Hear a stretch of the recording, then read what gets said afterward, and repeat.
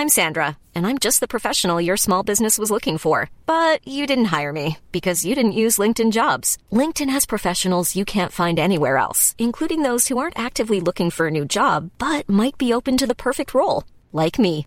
In a given month, over 70% of LinkedIn users don't visit other leading job sites. So if you're not looking on LinkedIn, you'll miss out on great candidates like Sandra. Start hiring professionals like a professional. Post your free job on linkedin.com/people today. The FT. A job, it seems to me, is a lot like a marriage. In some ways it's better as you get paid, in others it's worse, as there are more meetings. Otherwise, both involve a selection process for which you dress up smartly and try to look brighter or prettier than you really are. Both are heavy-duty commitments, together accounting for the bulk of our time, as well as a good deal of our pleasure and pain. For either arrangement to last, the same conditions apply.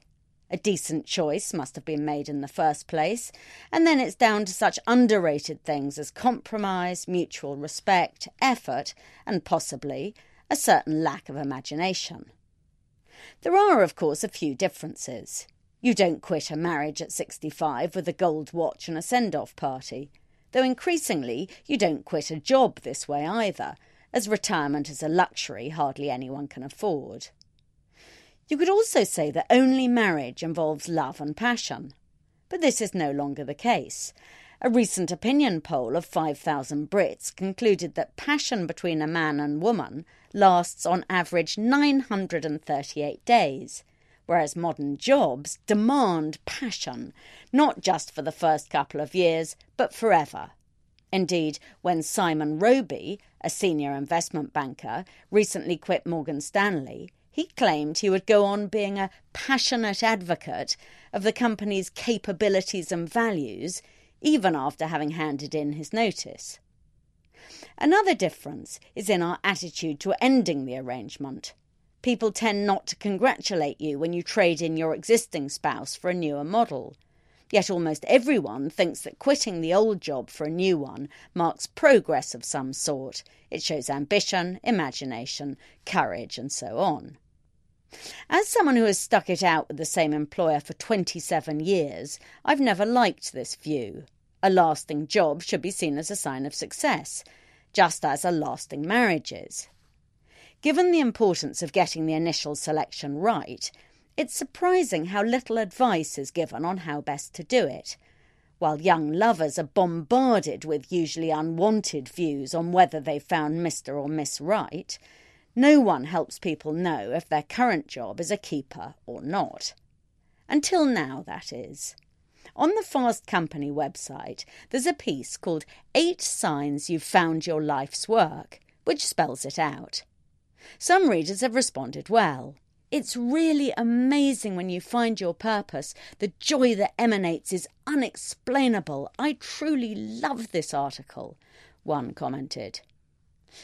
Though sympathetic to its aim, I don't love the article at all.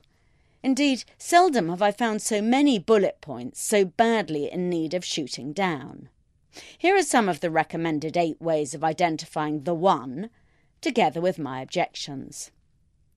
It doesn't feel like work. But if it doesn't feel like work, it almost certainly isn't work. In any case, I can't see what's wrong with work feeling like work. It doesn't preclude it from being enjoyable. The next condition goes, you are aligned with your core values. But as I don't know what my core values are, I'm not sure what to make of this. If it merely means that I wouldn't want to spend 27 years with an employer whose actions I disapproved of, then I suppose I agree, though that seems too obvious to be worth saying. The third condition is, you are willing to suffer. Absolutely no way. I've done suffering in the past, and I'm hell-bent on avoiding it in the future. The fourth says, you experience frequent flow. I think this means you get absorbed in what you do, in which case I agree, absorption is good. 5. Commitment is an honour. No, it's not. It's fine to be committed to a job, though dangerous if it goes too far, and either way, honour doesn't enter into it. And finally, you fall asleep exhausted, fulfilled, ready for tomorrow. This rings no bells whatsoever. When I go to bed with my mind full of work, I find it very hard to fall asleep at all. The whole thing is not just twaddle, it's irresponsible. If people take this seriously, their chances of finding a job that is the one will be zero. Instead, I've come up with my own system for knowing if a job is worth hanging on to. 1. The people are nice. 2. The work is often interesting.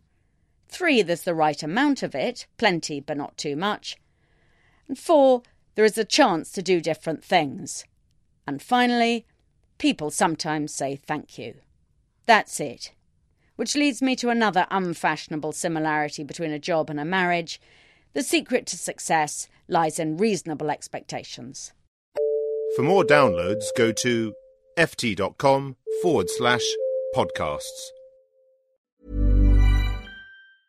Mom deserves the best, and there's no better place to shop for Mother's Day than Whole Foods Market. They're your destination for unbeatable savings, from premium gifts to show-stopping flowers and irresistible desserts. Start by saving 33% with Prime on all body care and candles. Then get a 15-stem bunch of tulips for just $9.99 each with Prime. Round out Mom's menu with festive rosé, irresistible berry chantilly cake, and more special treats. Come celebrate Mother's Day at Whole Foods Market.